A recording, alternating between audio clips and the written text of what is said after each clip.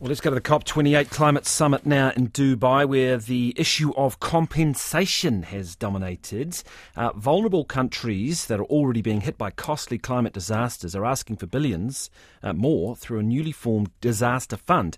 Pledges to the fund so far total around 700 million. Overnight, the United Arab Emirates pledged to mobilise 270 billion in green financing by 2030 through its banks. But a new report says emerging markets and developing countries will need 2.4 trillion a year to invest to cap emissions and adapt to the changes posed by climate change. We were joined now by Pacific Climate Warriors spokesperson Drue Slatter. Hi Drue, kia ora, good morning. Bulavanaka, Corin. Thanks for having me. Nice to talk to you. All right, so this issue of compensation, the pledges, the money's starting to trickle in. Is it enough? To be honest, well, first off, getting the loss and damage fund operationalized is, we count it as a major win for negotiators, our Pacific negotiators, a lot of the AOSIS negotiators. It's a major milestone getting this fund formalized. However, the pledges are just the drop in the ocean of what is required. One, for the loss and damage incurred by the climate crisis. And then two, to have our countries and our economies adapt to this crisis and then transition from fossil fuels to renewable energy. So one, while the fund being established is it's a step in the right direction, the finance, needs to be scaled up and it needs to be accessible.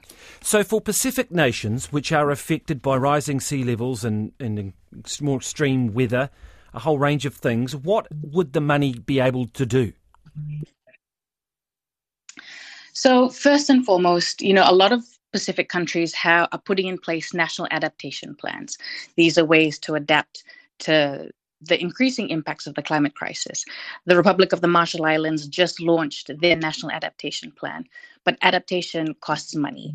And it is an injustice that countries that have had the least to do with causing this crisis have to then shoulder the burden of adapting.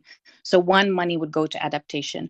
Money would also go to compensate for the loss and damage incurred by the crisis. And this kind of loss and damage, it can be both economic, so loss and damage to crops, to income, but it's also non-economic, so the loss of culture and of heritage that is incurred by climate disasters.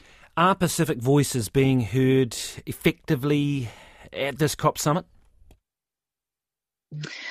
Well, I don't want to... I'm not going to belittle the work of Pacific Island negotiators. They're fighting long and hard hours on the inside.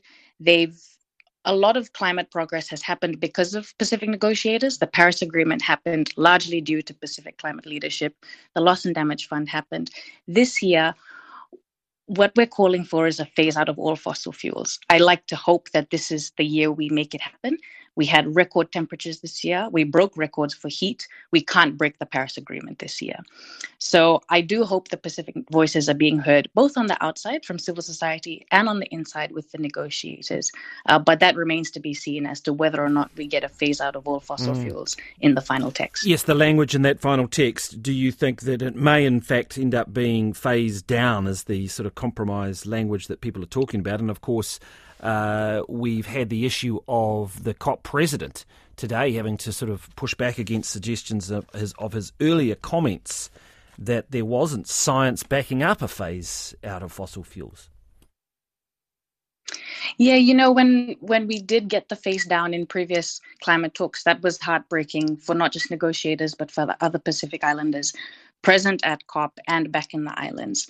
But a phase down isn't swift enough to keep us below 1.5 degrees of heating. We need a complete phase out, and not just phase out of unabated, because the concept of carbon capture, that's not enough to keep us below 1.5. It needs to be a phase out of all coal, oil, and gas.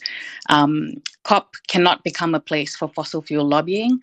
The sheer amount of fossil fuel lobbyists present at these climate talks over the past few years has been concerning. So we can't allow that to influence the outcomes of this. Thank you, Drue. Drue Slatter there from the Pacific Climate Warriors group.